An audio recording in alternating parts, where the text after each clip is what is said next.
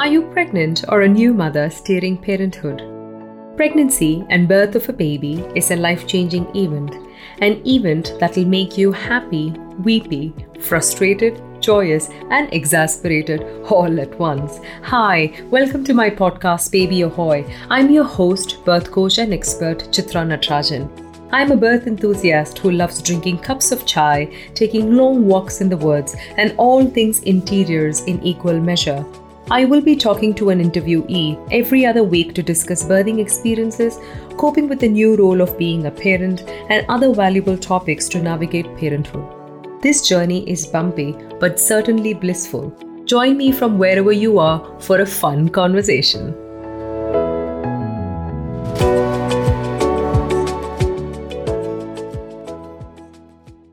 So I wanted to sort of ask and start with, when did you and Giuliano decide to expand the family? Was there a moment where the both of you decided that this is the time, or was it something that the both of you have been talking, or was it a surprise? How was it? It was definitely a planned pregnancy. For my eldest, I was 34, I think, when I got pregnant. So it had been on my mind for a while. We'd been together for a few years as a couple. Right. And we decided to get married. And so as soon as we were married, I wanted to go ahead and start trying for children. And so did Giuliano. So yeah, that was it. Okay, perfect. So it just happened quite organically. So the both of you decided that this is how it was going to be. I'm curious, how did you and Giuliano meet up? We met in the UK. Giuliano was studying for his PhD and I was working. And then he was towards the end of his studies there and he wanted another international experience. So he was already planning in his mind to head to the Netherlands. Okay. And we'd only been together for about 6 months, but I wasn't really tied to very much in the UK at that moment. And I wanted to start a master's degree anyway. So for love and study, I guess, I came over the channel to the Netherlands. And I'm still here over 10 years later with him. I think that's what it is, right? Everybody sort of thinks that, I'm just going to be here for a year or two. We'll figure this out. And then this place sort of grows on you. And then you decide to sort of stay put. And it's also a nice place for you to be raising kids. But we will talk about that. So how has it been? Because you're from the UK and Giuliano from Italy. The system in terms of, how the whole maternity setup is set up in the Netherlands is very different from, say, back in the UK and also, say, in Italy. I think UK and the Netherlands are somewhat similar, but, there are differences. But then in Italy, it's completely different. So how did you sort of navigate the whole system?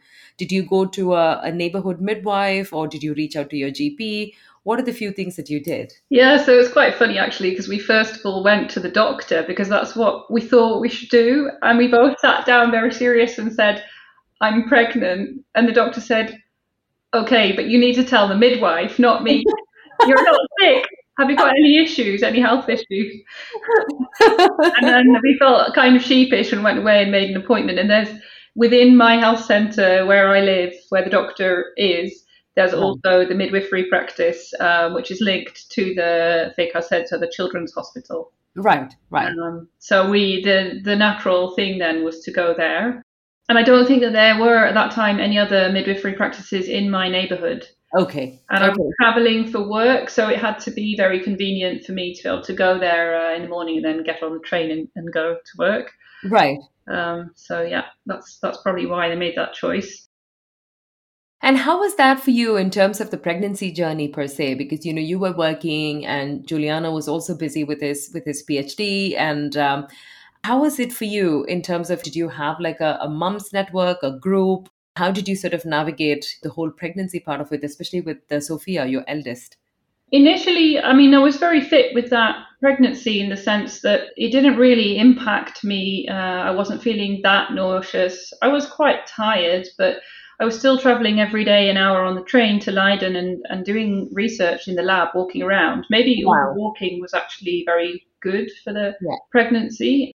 And then later on, obviously, it became a lot harder to the point where now, in the second pregnancy, there's no way I would have put myself forwards for all of the work, the long hours, the late hours, and the bending and moving things that I was doing. I think with first pregnancy, we also sort of like get on with it, right? We don't really think too much about it, and then we sort of like do a lot of things, and then there's also this sort of this awareness that sort of sets in, saying that, oh my God, my body is really tired.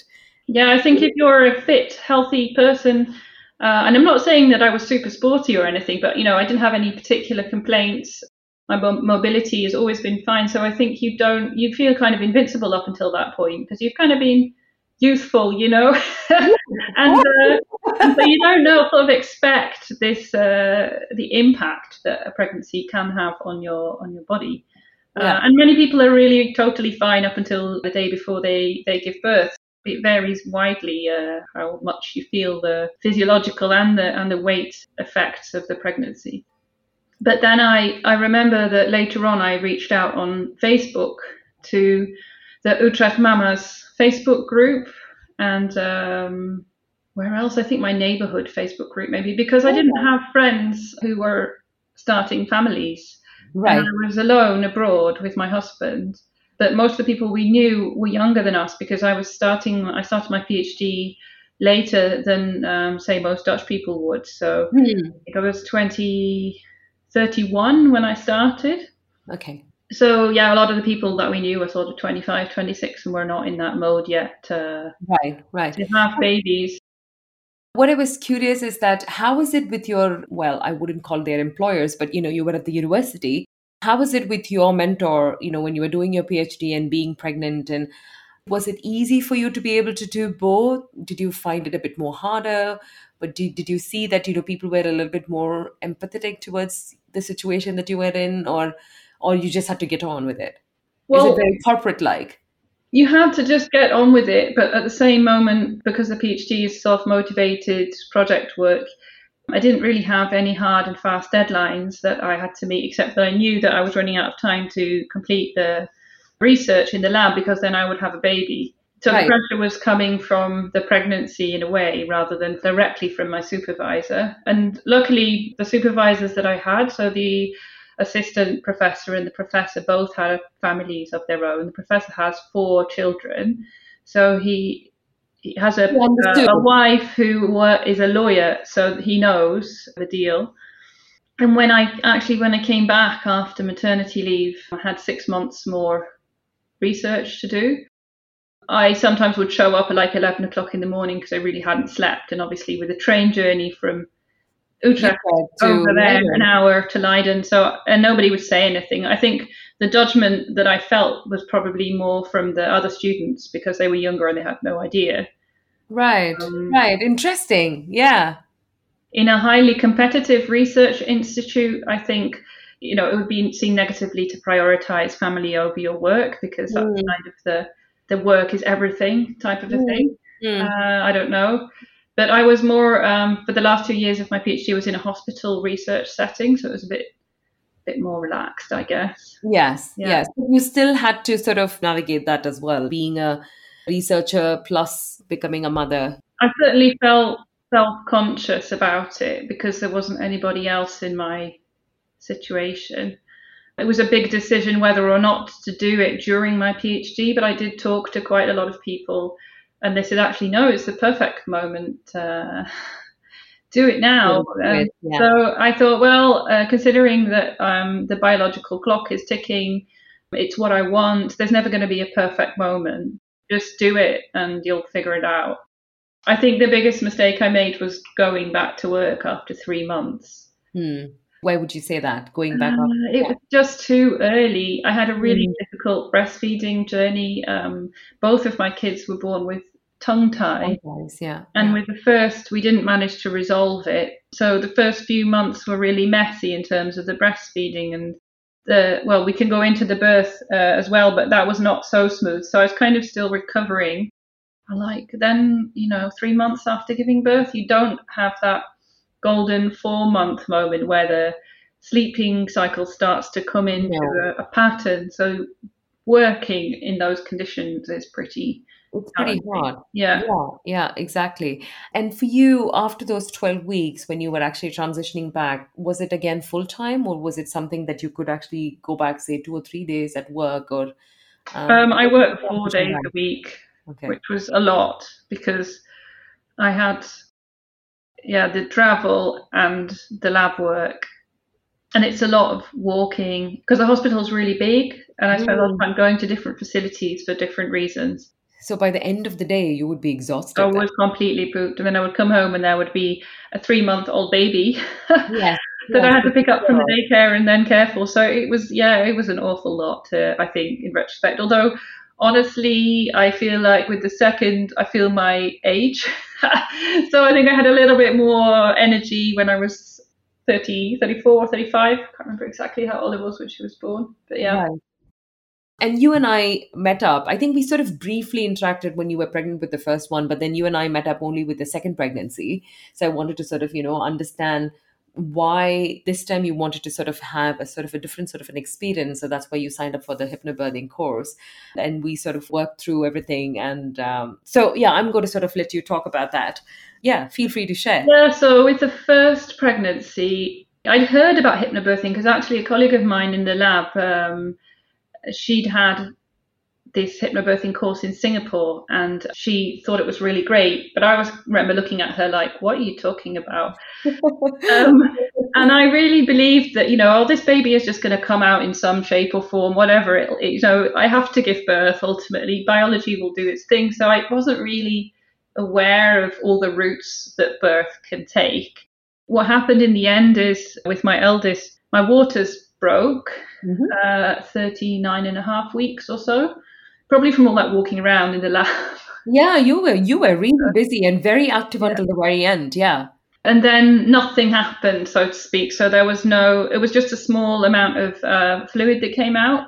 And it was definitely my waters breaking. We went to the midwife and checked, but I didn't have any contractions.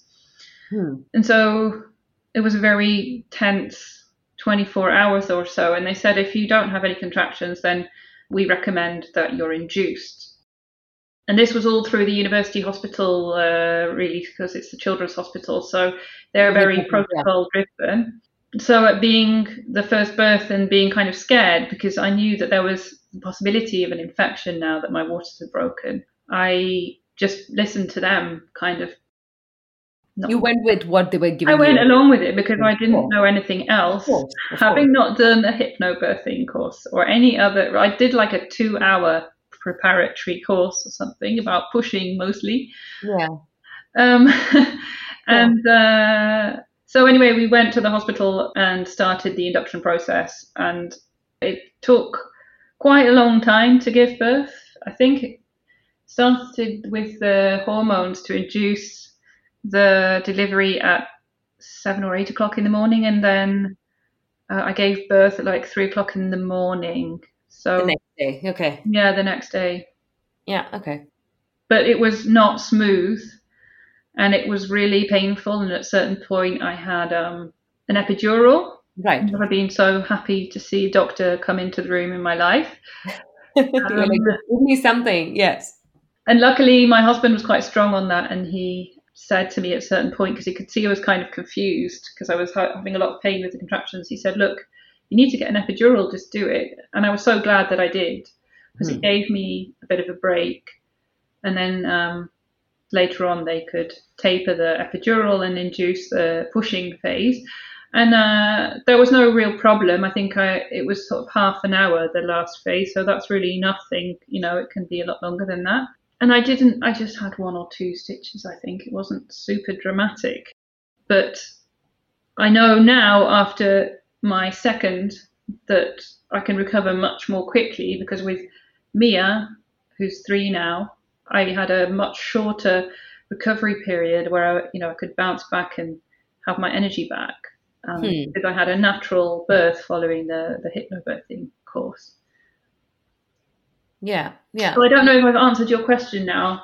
No, you have. No, I just wanted to sort of like understand, what went on with the first pregnancy. And that's probably why you also wanted to prepare yourself a bit better for the second time around. I think that's when you and I Yeah, started interacting, I think that was the one thing that you told me that, already given birth first time, but it was medicalized and it was induced with an epidural. So I want to have a different sort of an experience and I wanted to prepare myself a bit better. I also know that you wanted to have a water bath, and in the end, yeah, you did have a water yeah. bath. Can you sort of like share what went on that day when Mia was born? Oh man, but Mia was 10 days overdue. Is that right? Right. 40, Yeah. yes, 41 plus 3. Yeah. So I was super ready to give birth by the time the contractions started. And I'd had a couple of false alarms. I'd had these Braxton Hicks contractions, so I'd go to bed and feel contractions, and then in the morning wake up and think, damn, no baby. Because after a week, I was ready for it. And it happened a couple of times. So the third time or so that this happened, I wasn't really sure. But then the contractions continued all night, and it wasn't really painful, like that I couldn't manage it. It was more like a pinching. So I was trying to measure my contractions. My husband's snoring next to me. I was like, God. And I fell asleep at some point for an hour and then woke up again. So I don't know how that works, but I started measuring contractions. And then in the morning, I was like nudging my husband with my elbow, going, look, it's 7 o'clock. This is on. Something's happening. They're really close to each other. So I got up, and almost immediately then it was like, probably, I don't know myself exactly, but the second part of the labor, really. So kind of strong contractions close together, where I was pacing around searching for furniture to lean on and that kind of, Okay. classic Okay. stuff. Yes, yes. But tell me one thing. What did you do with Sophia? So was she somebody was taking care of her when you and Giuliano went to the birthing center, or do you remember Luckily, any of my in-laws were already staying with us, so they took her to my brother and sister-in-law's house. They also live in Utrecht. that? Okay. So as soon as they saw it was getting serious, they took her away so that I could breathe and Yeah, you concentrate. could sort of concentrate on what's going on with you. Yes, of course. Yeah. Yeah. I mean, this is something that we always say as well. When this is the second or the third birth, say, for example, then mothers are usually just sort of focused on what's going on in the house and what's happening with the other kids. Whereas when the kids are sort of taken care of and everything else is being taken care of, then the mother and the partner can sort of like focus on what's going on in that moment, be extremely mindful about what's going on around the birth. There's a strong psychological element to how it progresses, because I noticed that whenever there was a change of scenario, like the change from being in the house to be, because the midwife took us in her car, to being at the hospital, then the contractions would subside a little bit. I mean, not entirely. And so you could really see that your body is kind of looking for its cave by that point, and it wants you just to be at peace somewhere to finish the birth. Right. So yeah, we called the midwife, but unfortunately, because I had the midwife from the hospital, the BKZ, so the Wilhelmina Kinderziekenhuis, she couldn't attend to the birth itself at my house because they don't do it as a practice. So I'd organized for another midwife from Houghton, so nearby, to come instead. Yeah. So I Yeah. didn't know the midwife. And she only stayed for about 15 minutes, and then she had to change shifts with somebody Oh, else. okay. I had someone else. But anyway, that person took us to the hospital Okay. because my husband doesn't drive, and I was in no state to drive. Yeah, yeah. So no, you definitely needed somebody to sort of, yeah, take you to the hospital. But did you at that point consider home birth at all? Did you, for a moment, sort of said that I'm not going to be bothered going into the hospital?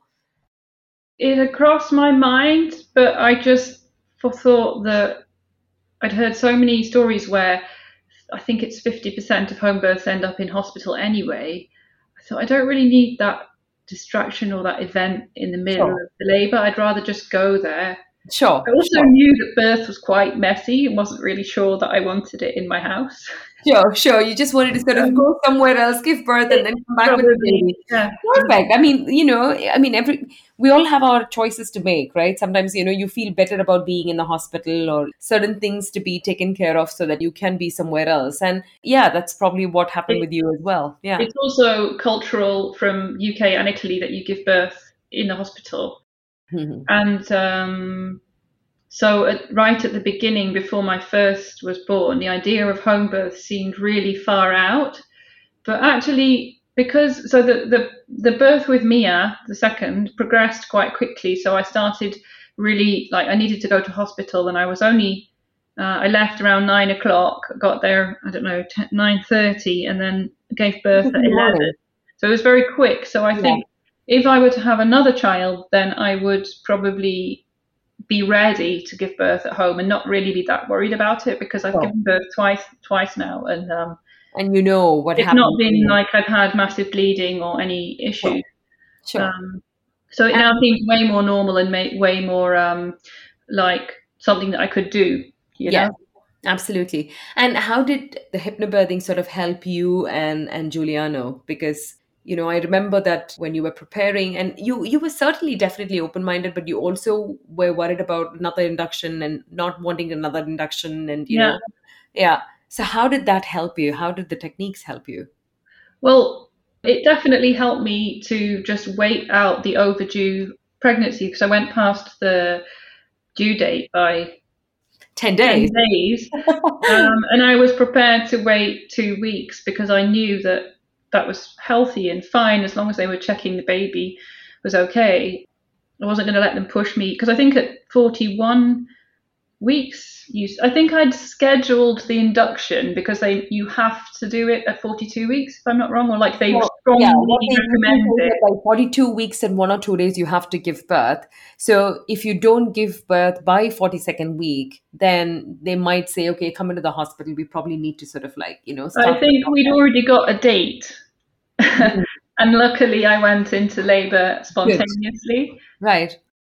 About that patience part of it, right? Because you're patiently waiting when you are big, you're uncomfortable, and you're waiting for something to happen. I And tried everything. I tried, the what's this dish with aubergine that they say? yeah, yeah, yeah. Eggplant And parmesan. Yeah. walking. So there are photos of me at Castel de Haar, so doing some tourism, like 3 days. So I was Before. 41 weeks pregnant. I was just ready to squeeze that baby out. Right, right. See, that's what it is, right? You're basically just anticipating. You're waiting for something to happen. And it was And extremely hot. The oh, weather. It was right. that time when there was a real heat wave in the Netherlands, and I remember checking the weather every day and almost crying because our house was way too hot, so I couldn't sleep. I was sleeping with two fans on me in bed. Right. 9 months pregnant. My God. I mean, all these houses have been built in a way that they just trap the heat, and there's just no ventilation. And I feel like, Our bedrooms in the oh, roof space. it's suffocating. Yeah. Well, it was in the old house, and also I got loads of water retention, even though I was drinking. I never wanted to see a glass of water again. I'll be honest. I was drinking constantly, and also retaining a lot of water, and my foot Right. started to hurt. So in the last days before the birth, I could barely walk. So it was enormous, and I was hobbling around like an old lady, and I could only really go from the kitchen to the couch. And that's about it. That's your mobility. That's your space. And how is it with Sophia? Because Sophia was what, 3.5 at the time? Did she understand that she was going to have a sibling? Did you and Giuliano sort of like have conversations around having another baby in the family? How is it for her? We tried to prepare her for it, but we definitely saw that her behavior changed when the belly got quite big, and she Hmm. was more clingy and demanding because she obviously knew that competition was coming, I think, somehow, somewhere deep down. Right. How Um, interesting. Yeah. I think at the age, she was around 3 when Mia was born. That's quite a difficult age because she's no longer a baby, so she didn't really accept things like spontaneously happening around her, Sure. which is not an older child who can like make a logical thought process Sure. about it Yeah. either. So she didn't really sympathize with my situation because she's 3. So I still had to stand like 20 minutes pushing her on the swing sometimes. Be like, Mommy really needs to sit down now. Yeah, I um, can understand. Yeah, and yeah. wanting to be carried and things like that. And then when Mia was born, she really didn't appreciate the breastfeeding. I think she thought something terrible was happening to me. Not sure. That Okay. the baby was biting me, or I don't know what she thought really. Yeah, She yeah, would yeah, say, yeah. Mommy, no. And you went into the hospital and it was a very quick birth, and then you had Mia in the water. Can you sort of share that experience as well? Yeah, so at the St. Antonius in Leicestershire, they have very nice water baths, which I So would love to actually. this time you went to a different hospital I and not was, to yeah, Baker's End. well, I was supposed to even go to the Diakonessa house, but that was Yes. full when I went into labour. So they also have baths, but I think not necessarily enough. So it's a bit of a lottery whether you will get one or Exactly. not. There are only 4 rooms So with it. Yeah. hoping to go there because it's near my house and they had the water baths. But then in the end, I had to go to Leiteraing, which is about 20 minutes away. The midwife missed the junction on the highway Oh my that we needed because there's new road layouts. And I was telling her, it's really funny, I can feel it pushing on my butt. And apparently Giuliano saw in her face like the eyebrows raised. God. And Okay. I guess She's like, that don't give birth in the car. yeah, I think she was quite young and quite worried that I was going to give birth in her car. We got there and they filled the bath immediately, and it was a room where you could dim the lights, which is perfect. Perfect. And then they said, "Okay, we're going to leave you. We'll come back in half an hour." And they just closed the door, and I said, "Oh my God, I'm going to push, get them back." Right. So, in terms of finding the time to bring myself into a Zen moment in the water, that didn't really happen. But I Mhm. think just knowing that it was there and there was warm water and I could be in it made me like that where you can't control how the birth happens exactly. If you have this kind of tools that you can apply from hypnobirthing in whatever is happening. So if you've got long contractions that you want to relax into, you can use the kind of meditation approach and you can know that water is a tool that you can use. And if it's kind of just there for you, like I said, psychologically, it's all really important, that feeling Yeah. like safety net. Yeah. And yeah, then so after I'd been in the water for about probably 10 minutes, I'd already given birth basically in about Wow. 2 pushes. If you see the record, because they print out all the different stages in a kind of dossier thing that you take to Yeah. the doctor, it's like 1 minute here, 30 seconds there. I literally popped out a baby. I was so surprised that they put her in my hands, and what I said, which is ridiculous, I went, "Oh, a baby!"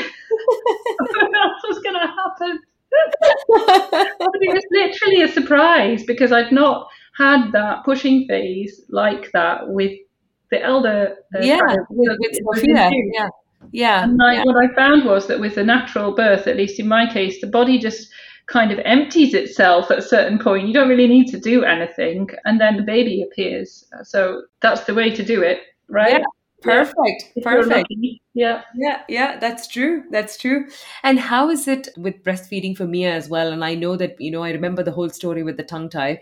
And that's when you also told me about Sophia's tongue tie issue as well. And how long did you sort of breastfeed Mia this time? And also, how did you transition back this time with work? So how was it the second time around? Well, this time I took 5 months off work instead of 3. It's always tough for me because I'm in these professional roles which kind of expect that you come back and, you know, work I like want you're I not want to another. talk a little bit more about that. I definitely want to come back and But talk a little bit more about that. But yeah. it's also coming partly from my own ideas about what people think. Maybe it's not Mm. quite accurate, particularly here in the Netherlands. There's quite a tolerance for the maternity period. So the breastfeeding with Mia seemed to work in the hospital, and I was like, "Oh, this is excellent," because I really wasn't expecting it because I'd had such difficulty the first 4 hours or so with Sophia after she was born. So this is with the older one. I was just kind of failing to breastfeed, but I was on my own because I'd had to stay in hospital after the induction. My husband had to go home on the bus. Sure. And anyway, I just had this crying baby, and it was not fun because I couldn't, as a new mum, I didn't know what to do or what was going right or what was going Sure. wrong. So when Mia latched and seemed to be feeding, I was really, really amazed and happy. But then it became clear that there was something also not quite right with her latch. And I kept asking, but does she have tongue tie? And I think I had 5 different people. So, like in the hospital, and then probably the kramzor, so the doula, and then probably there's a midwife that comes out to you, right, when you've Yeah, just yeah, given the birth, postnatal checks, and yeah. someone else, and then a lactation consultant. And there's a La Leche League trained lactation consultant, and she agreed with me that my baby did have tongue tie because I recognised the issues Mm. from Sophia. So although it was going a bit better, I still had really sore nipples, and she didn't seem very happy. I can't remember if she was just sucking and then falling asleep. Hmm. But Do you remember, was it an anterior tongue tie, or was it something that, was it, or did you sort of hear like this clicking sound, or? yeah, she couldn't get a good deep latch, basically. Hmm. That was Hmm. the issue. And I didn't hear, it was more, yeah, it wasn't a strong clicking sound. It was not an anterior tongue tie. It was the regular one at the front, Okay. the frenulum, That's right? the Is front it? one. Was Yeah. that the lip?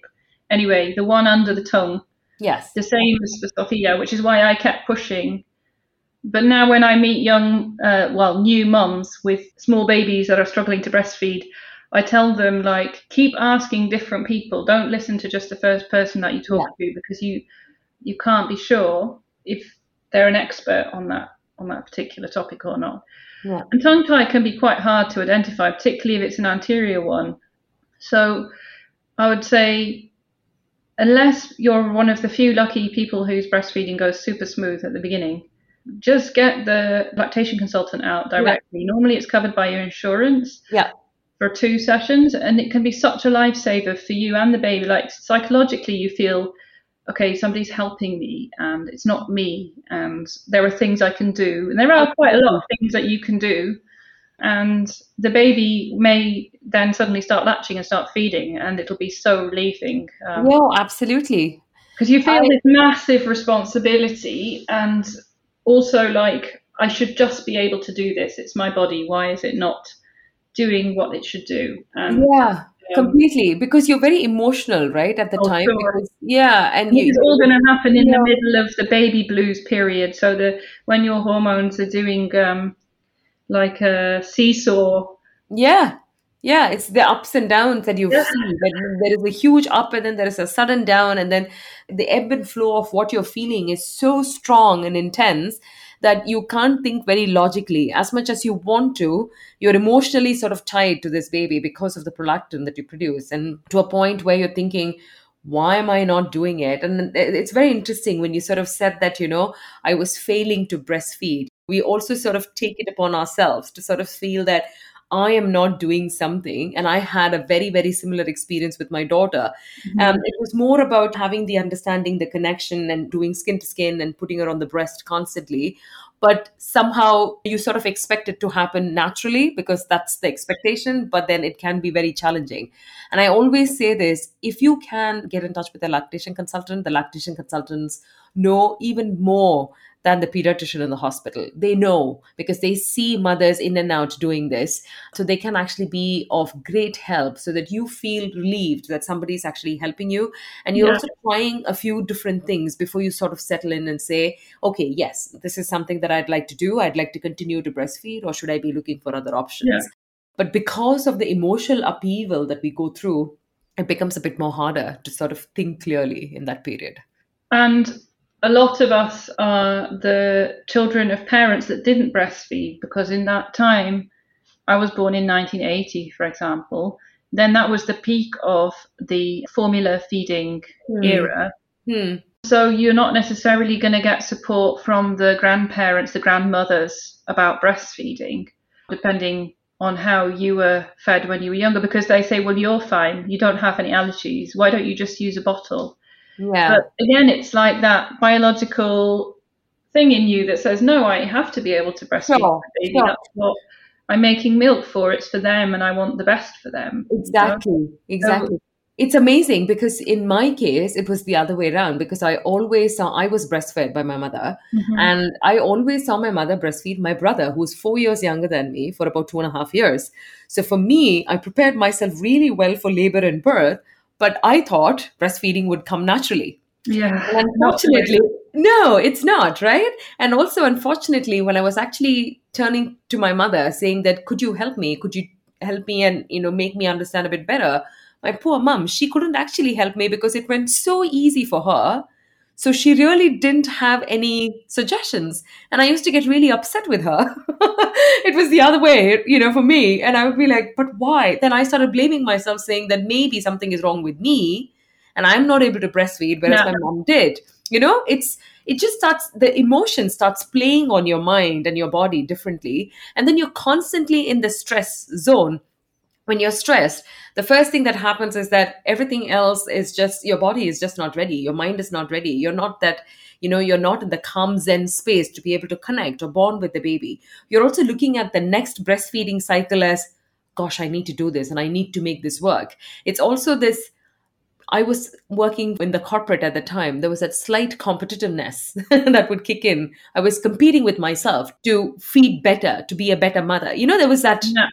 that cycle that I was going through in my mind, saying that, but I need to do this. I'm supposed to be a good mother. Then why am I not able to do this? Am I not a good mother because I'm failing to breastfeed my daughter? Am I Yeah. not doing the right thing? And different people, different stories, like even well intentioned family and friends giving you some of these advices. And I just wanted to just run away from that place. I didn't want to be there. But I think your only point of reference is really honestly asking yourself, how am I feeling? Is this journey making me depressed? Because Exactly. if you get really down, they say happy mum, happy baby. And that is the only reference point, because everybody has got some blimmin' advice for you. Everyone. Absolutely. Even my Absolutely. father-in-law, sorry, but like his kids were bottle fed, and what does he know about breastfeeding? Yeah. So Yeah. it's like, Yeah, yeah. um, You just don't want that. You just don't want anybody to tell you that this is what it is. This is the best thing that you can do. But you, as a mother, you're doing your very best. I always sort of say this when I work with parents now. It's always about, look at the mother's mental health, look at how she feels, and look at what she wants. yeah, Is it helping? And there was another mother who was on my podcast, and she sort of mentioned this. Apparently, one of her therapists said that, what would you say this, what would you say to your best friend if your best friend is going through this? I would say, take care of yourself first. yeah. Put yourself first. And she's like, if you would say this to your best friend, why wouldn't you say this to yourself? Makes so much sense, Because right? also, I think from a scientific perspective as well, that the baby gets a lot of antibodies from the mother from the Yeah. first breast milk, and Yeah. normally they'll get some of that, right? Yes. So they get their kind of, let's call it Yeah. vaccination at the Yeah. first day or two. Exactly. 2, 3 Obviously, days. Yeah. the breast milk is optimal for the child. So if you can give it to them, it's great. But think about the rest of their life as well. Every meal that you put on the table for them, every thing that they consume over a much, much longer period of time. I mean, there are other things that can impact their health as well. Yeah. If you give them breast milk and then you give them chicken nuggets and chips for the rest of their life, they're also not going to be a strong and healthy Sure. individual. So you will have, I think sustainability in everything, yeah. Just see So what is the sustainable route that you can actually take throughout your parenthood, and how can you sort of transition and help your kids better. I think that's probably the right way to look at it, rather than sort of say, this is exactly what I'm going to do. Because when I gave birth to my daughter, she's going to be 16 this year. At that time, we didn't have so much of awareness about the different possibilities of, say, using breast pump to pumping and feeding the baby, and then making sure that the mother is feeling a bit better. It was either breastfeeding or bottle. mhm. There was just no transition. Like, I was still struggling with breastfeeding and latching on, and I introduced bottle to my daughter, and my husband had to go to New York for 4 days. And the only reason I let him go to New York for 4 days was he could actually buy me a hand breast pump and hand. So Mhm. it was just like, please pick up something for me. We didn't have one in the market in India at the time. Okay. So it Wow. was really hard. It was really hard to sort of transition at that point in time. And I'm glad that we are having these conversations now, simply because it's always about, how can we help the mother better? I think mothering the mother, if you sort of help the mother feel a bit better, because she is going through something intense, she's gone through something, such an intense, raw experience, and then the whole postpartum blues aspect of it, and suddenly she's sleep deprived and taking care of the baby. I think we all have to be very, very understanding of what she must be going through and just be there for her to help and support her in whatever way she wants. Yeah. Whether she wants to breastfeed, whether she wants to formula feed, whether she wants to give donated milk, donor milk, doesn't matter. I think that's exactly how Yeah. it should be. Yeah. Yeah. Yeah. I'm going to ask you something because, there were two things that sort of came up. One was parenting as a mother during the whole pandemic, because, all of us are still sort of like coming out of the pandemic in a way. It's not fully gone. And I don't think, it's ever going to completely leave the society. I think we're all sort of trying to learn to live with the virus. How has it been for you in terms of going back and to sort of look at the last 2.5 years? Because Mia was 1 year old, maybe Hmm. when the pandemic hit. How has it been for you with two small children at home, and you're a researcher and you're a scientist? And how has it been for you to sort of, Yeah. do? So now I'm working in the corporate world, but it's not necessarily any more relaxed, let's say. Sure. But And when did you make that switch from being a researcher to the corporate world? after my PhD in 2016, so Okay. Okay. before my second child was born, Okay. partly because I was sure that I couldn't make the hours work with having a family. Some people manage it, but it's really tough, particularly in lab-based research where you need to be there with your biological samples, that you have to sometimes go at the weekends and do things to Hmm. cells and stuff. So I just said, okay, it's a very competitive field. It's going to be 6 days a week if I want to make it to become a group Wow. leader. I'm not going to manage this also with all the travel and stuff. It's not for me at this point in time. So I switched, worked a couple of years, but with a lot of travel because initially I was a consultant, so traveling across the country more than internationally. Wow. Okay. But when Sophia was really small, I spent 2 weeks in the US for work. So this was all pretty demanding, but I'd kind of just come off the back of my PhD and felt like that was normal. Hmm. And so it was surrounded by other professionals doing the same kind of path. So it seemed like, okay, this is what everybody does. I'm going to go ahead and do that as well. Yeah. Yeah. And then Mia was born. When was the timing of this? Around that time, yeah, I was hired internally, so I was no longer a consultant. And then I transferred to work closer to home. But then the pandemic hit. Wow. So 1 month into my new job in a new location, so I started in February 2020, March 2020, everything shut down. Wow. Went into remote working. I'm a project manager, so it's all about people. So at the beginning, it was the novelty, and we were in survival mode with the kids at home. And I was working in the mornings. So my company was being understanding. So I was working less hours. I was working from, say, 8 or 9 until, say, 2. And then my husband would take over with his job, and his boss is in the US. So he was working in the evenings. Hmm. But we did this for the first few months. And even after that period, we were completely exhausted because thankfully, at the beginning, neither, like Sophia was below the age of 5, so we were not obliged to submit schoolwork. So that was a Right. small silver lining. So, but she didn't do anything because we were both working. So we were feeling really guilty because she watched so much TV because there was nothing else that we could do. We don't have any grandparents around, Yeah, and exactly. it was not appropriate to send your kids to the grandparents at the beginning because you didn't know if they were Exactly. going to get COVID from the kids and how that would go. And we weren't even comfortable having a babysitter in the first Of month, course. more for the babysitter's sake. But so we had the kids there, and we were working basically all day because when I'd finished at 2, I would take on the childcare, and then my husband would go on work, and then it would go on, and he was only getting a few hours of sleep every night. Hmm. The second round of lockdown, I can't remember exactly how all of this went now, but there was a kind of break in the summer, I think, and then Exactly. Summer was a bit better. I think things sort of like opened up, and then they sort of said that, yeah, everything was going to be okay. And then 2 weeks later, we had the partial lockdown. And then after 2 weeks, another 2 weeks later, it it was was a all full shut down. lockdown again. We were like, oh man, we're back again to square one. So then I'm considered to be a key worker, so because I work in the pharmaceutical industry, so we make medicines, and therefore we came in the list. Also, essential workers, yeah. And I decided that I would use the no.vang, so the emergency care, because Yeah. for our mental health because we were completely stressed by the first experience. Sophia was also coming up to an age where she was like obligatory schoolwork age, I think, Hmm. Hmm. around that time. Hmm. But yeah, even so, the remote working continued, and any time one of the kids had anything like a fever or a runny nose, which when you've got a 2-year-old is like every day, Yeah. Yeah, exactly. That's going to uh, happen all the time. they Yeah. were at home. And my colleagues were understanding, and like luckily my manager's got 2 small kids. So one of my the guys that reports to me had a 6-year-old at the time, so they got it. They had similar issues, but I really felt pulled in all directions.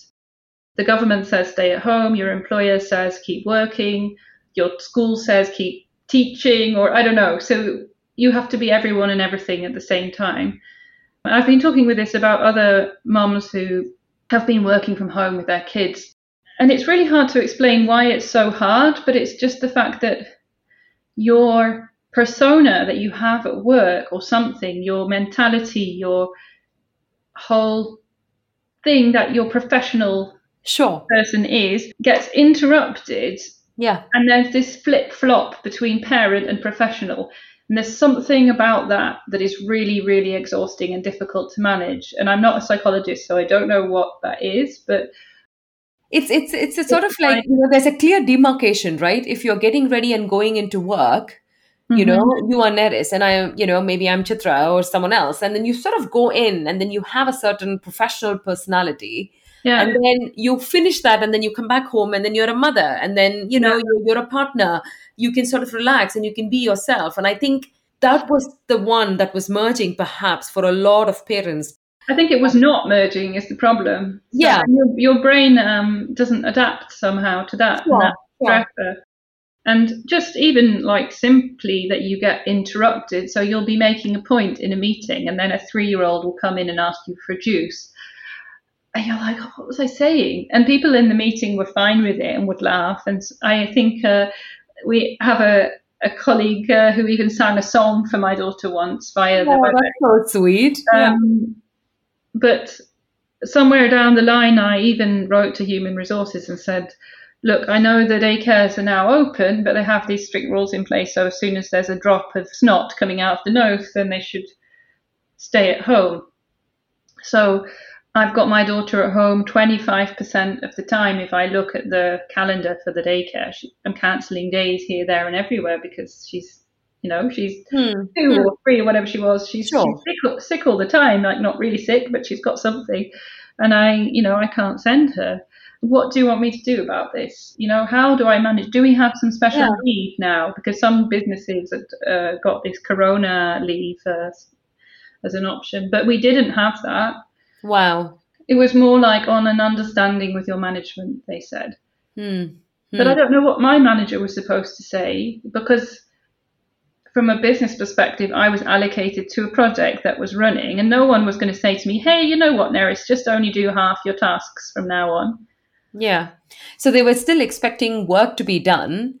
And then, yeah, it just sort of feels like, it was business as usual, but you're doing everything, And for some people, it more or less was, except that they were working from home. So they didn't have any kids, or their wife was looking after their kids, or the kids are grown up, or whatever. But, there was a lot of different situations, and mine was in a minority for sure. Right. Managing 2 small kids at home. And yeah. At a certain point, I felt really abandoned. I wasn't really, I don't know what businesses were supposed to do, right? Because we're living in a corporate capitalist setting, so they can't just sort of go around acting like charities and letting people not do their job. Yes. Yes. Yeah. No, that's understanding. That's the understanding that needs to sort of, come into play between the managers and the team members. But I would expect the corporate to come up with some sort of a law or some sort of a rule by just saying that, can we just make some leeway and say, give them extra days off or do something, especially for parents with small kids, because we understand that you're going through something intense at this point in time. I was in corporate human resources for years, for the first 10 years of my career. And this is probably something that I would have definitely recommended my team or my company to be able to do something like that, because we always need to sort of look at the employees first instead Hmm. of project or instead of the clients outside internally. It doesn't matter. We have to look at what the employees are doing. And I feel like maybe we still haven't learned our lesson even during the pandemic. And I think the I corporate is think sort of like still running along as though like, yeah, nothing is happening.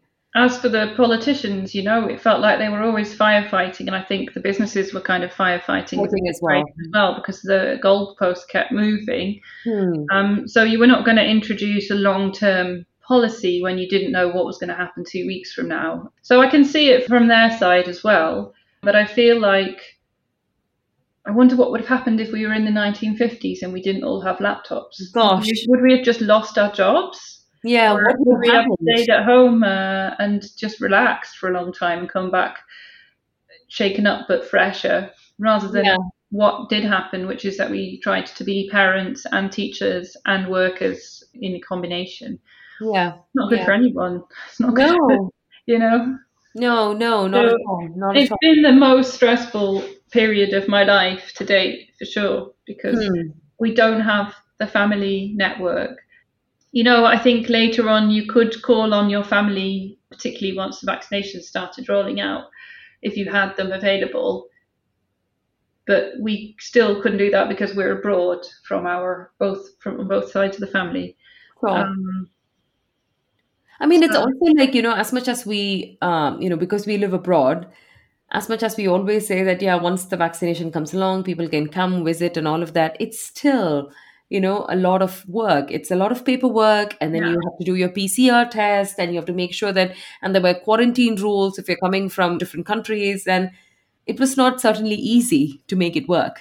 It was not enticing enough to make it work as well. yeah. Yeah, You're just always, so far. in the back of your mind, you're like, I can invite my parents, but what if through doing that they somehow catch COVID? COVID, yeah, My yeah, parents are over 70 now, yeah. It's so it that would have been you would terrible be if something had mortified. gone wrong. Yeah, Yeah, exactly. You would feel guilty if something like that would happen, sure. and you wouldn't want that as well. So yeah, yeah, completely understandable. But yeah, And I also saw that, particularly with the earlier lockdowns, because Sophia was watching so much TV, I felt like she got kind of depressed. And she was only 5. She oh, at some point she just didn't want to do anything at all. She oh, sort of looked like she'd lost interest.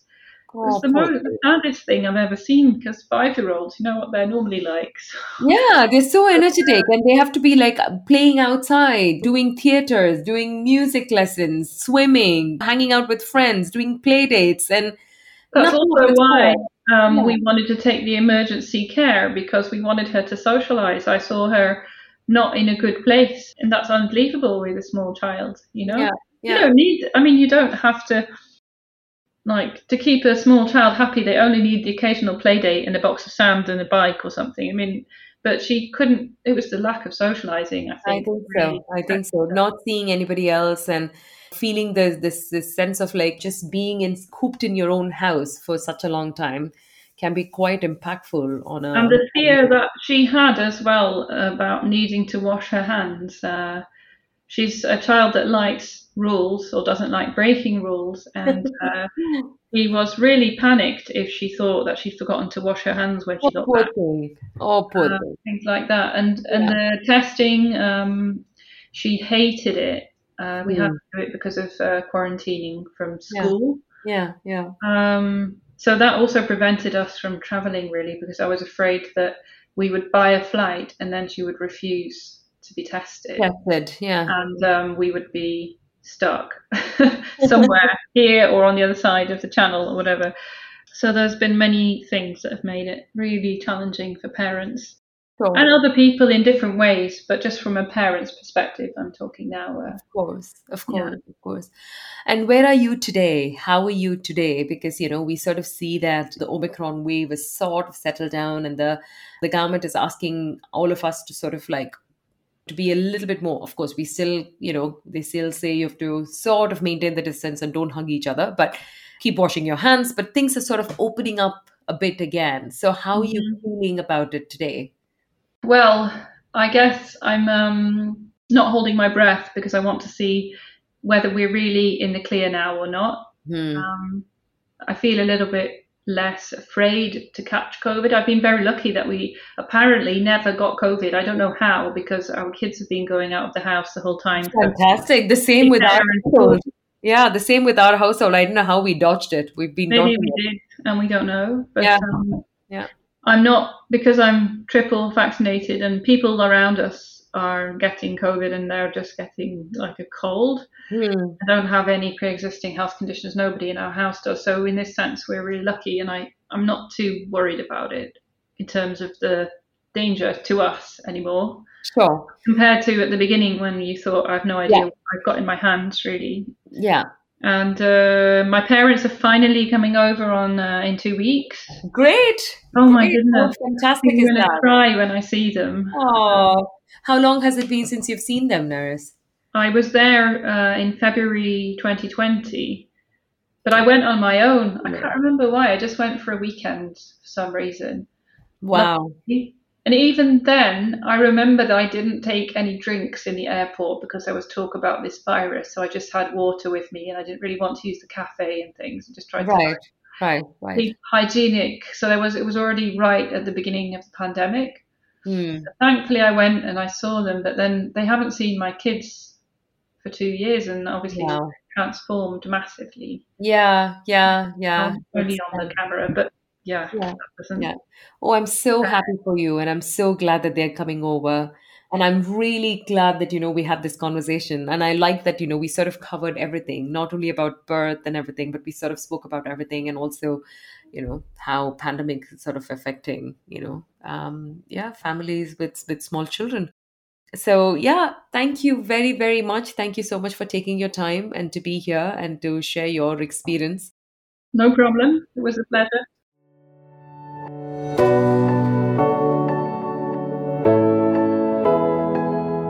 Thank you to all of you, my lovely listeners, for tuning into my podcast. I hope you found this episode informative. If you really like my podcast, then please do subscribe for more such episodes. Please feel free to share the podcast with your family and friends, and this will help others know that this podcast exists. Thank you once again, and see you all next time.